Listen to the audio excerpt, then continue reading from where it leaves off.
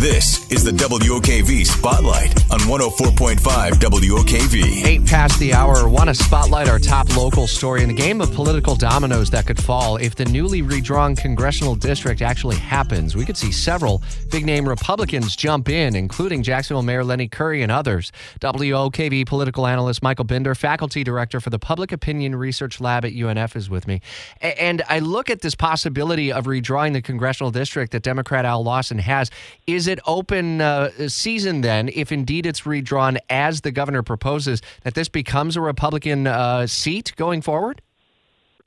Yeah, this looks very clearly like a Republican seat going forward. It encompasses Clay and Nassau counties and the western part of Duval, which are heavily Republican bases.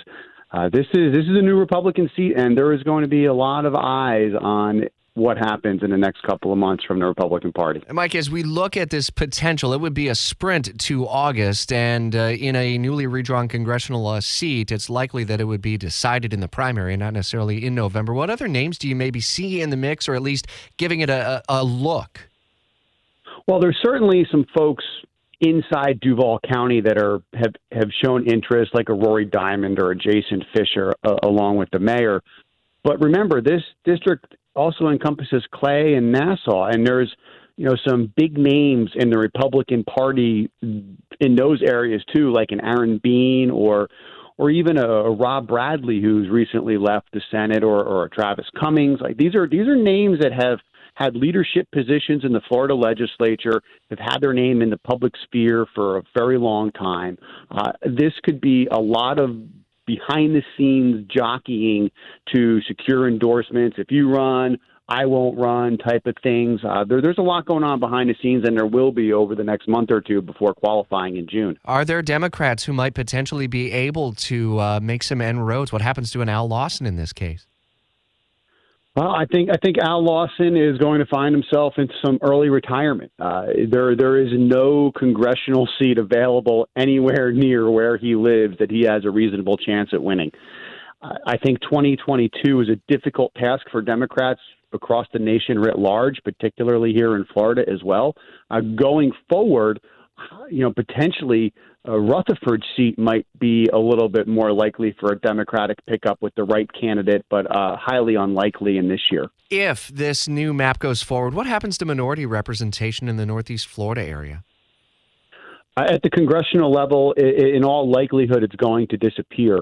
I'm not saying that a black Republican couldn't win one of these districts, and that's certainly possible. Nobody's really talking about any of those folks running this time around. Again, so early in the process, you never know who's going to come out of the woodwork to run.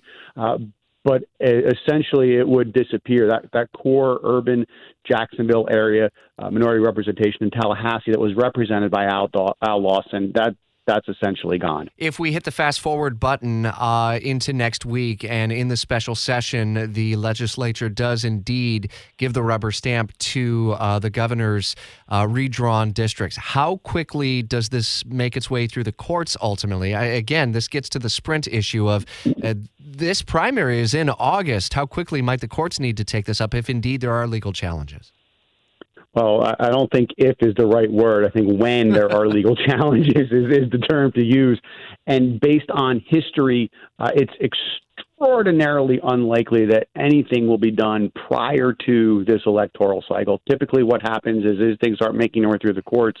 They say, okay, we're going to run with it for this electoral cycle, but for next time, maybe there might be some changes made. So I think the maps that we've been shown are the maps that we're going to get.